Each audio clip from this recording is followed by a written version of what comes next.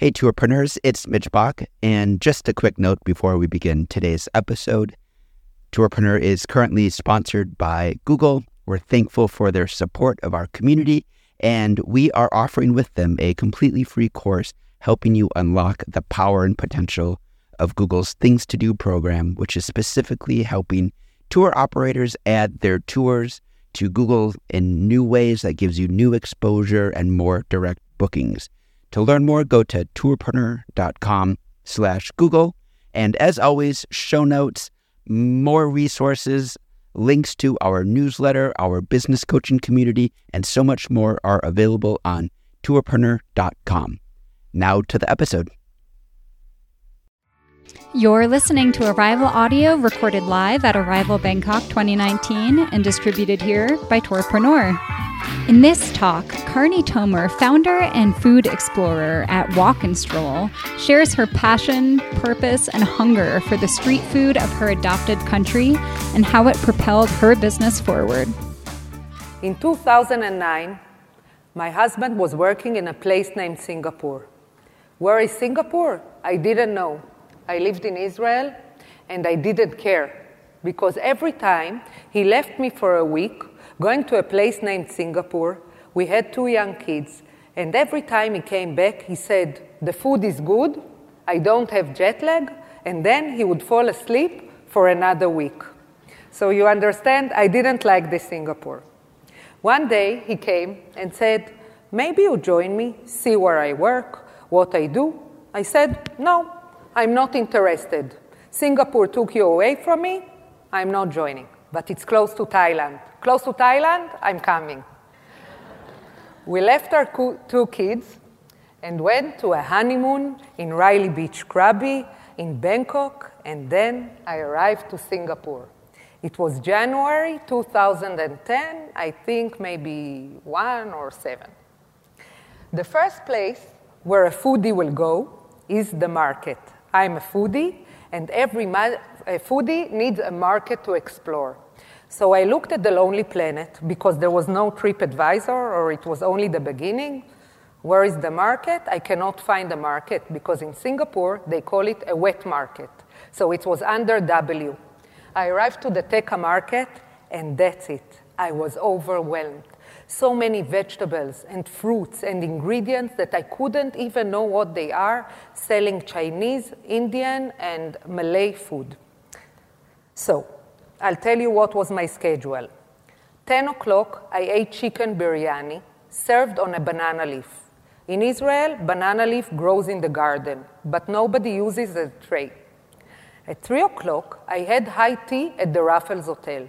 As you can hear from my British accent, I must have my tea with scones every day at 3 o'clock.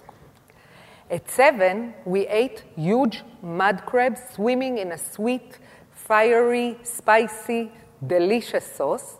And then you use mantau, which is buns, to dip inside the sauce. To make long story short, after these 3 days in Singapore, my heart was left in Singapore together with my husband. He was there. Suddenly he called me and he said, you won't believe my boss wants us to move to Singapore. Maybe half a year, maybe 1 year. And he was very surprised that his stubborn wife said, yes, I'm coming. We took our 2 kids that didn't know a word in English, and we arrived to Singapore. It was April 2010. The sun was rising. I sent my kids to school, to an international school, to catch some English. And I started eating my way along Singapore. Satay, barbecue stingray, sotong, and laksa. After 10 days, I got pregnant. Be careful, ladies. The food in Singapore is too good. Okay, so a pregnant woman has cravings.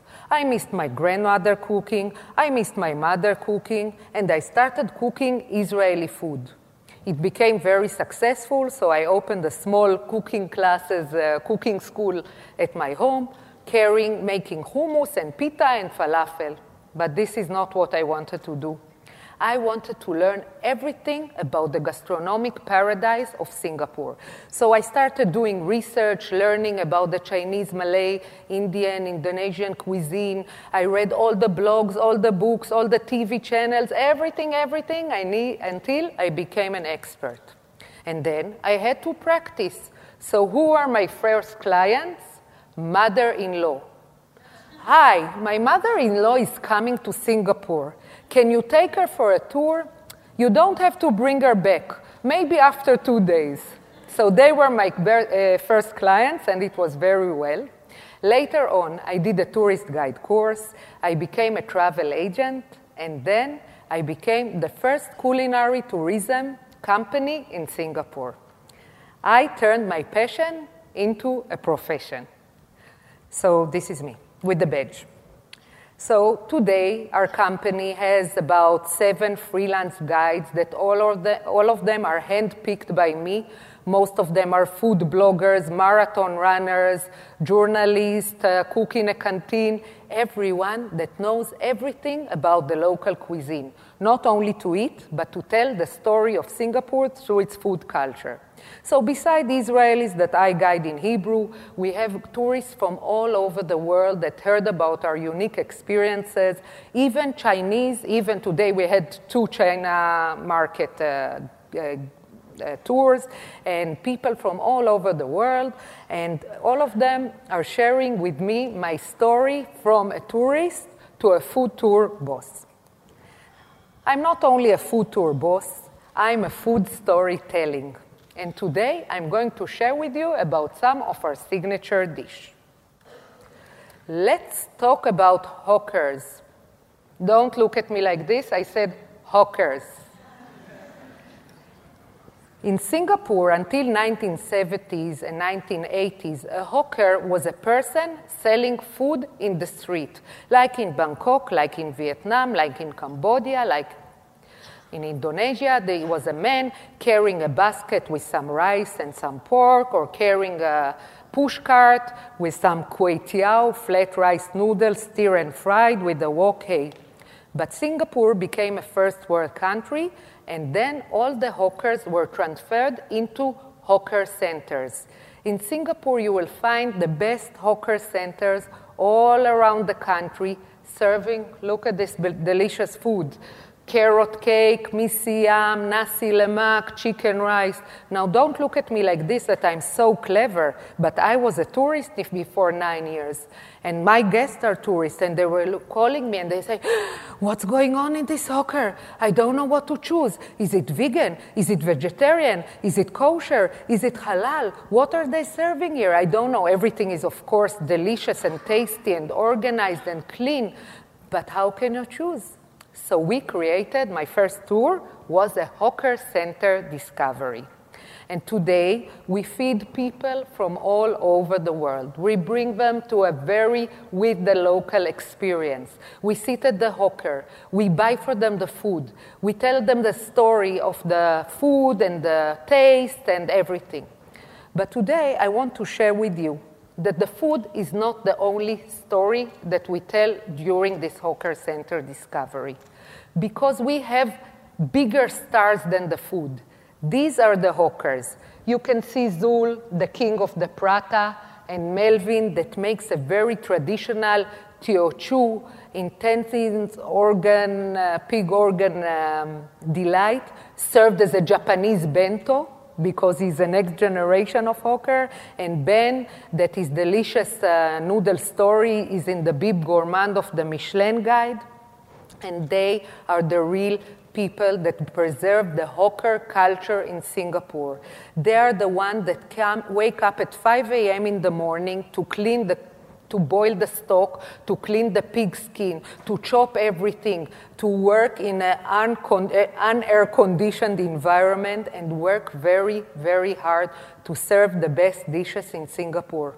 They chose not to go to the office and work with a nice suit under the aircon from 9 to 6. They chose to preserve the hawker culture of Singapore. So when I tell my guides about you are now having a hawker center discovery, don't talk. You are not the leader in this tour. Let the hawker tour. Let the hawker tell his story. And for me as a tourist, this is the most important thing and the mission of us to show and tell about the hawkers. So believe it or not, 5 years after I created this Hawker Center Discovery, the hawker culture in Singapore is nominated to the UNESCO list of culture heritage. And in 2020, hopefully, you will all read and hear about it. Remember who told you about it first. Thank you. So, we left the hawker for a minute. Let's talk about Crazy Rich Asian. As I said, I'm crazy but not rich and not Asian, so we have a Crazy Rich Asian tour. We have the Netflix street food because everyone today saw the series, and today we give them the chance to be a part of this series. Today we launch a new self-guided audio tour, and last but not least, I want to present for you my next generation of food explorer, Shaili Tomer. She was born in Singapore. She speaks Hebrew, English, and Mandarin without an accent. And she will teach you now how to make fried cauliflower. 今天我做雪花，你看，因为它是棕色，可以做这个，还是没有棕色不可以。你看，我做很多了，还是，你看，这个很好吃，还是掉了在地上，不可以吃了。这个是不好的，这个是好的，还是没有放在这里？你要做这个，还有这个有很多 space， 你可以放这个在那里。谢谢你。Thank you so much. So I'm Karni Tomer, food explorer from Walk and Stroll. I'm looking forward to meet you all and discuss how we can create more culinary adventures around Asia. So what are you waiting for? Let's walk and stroll. See you.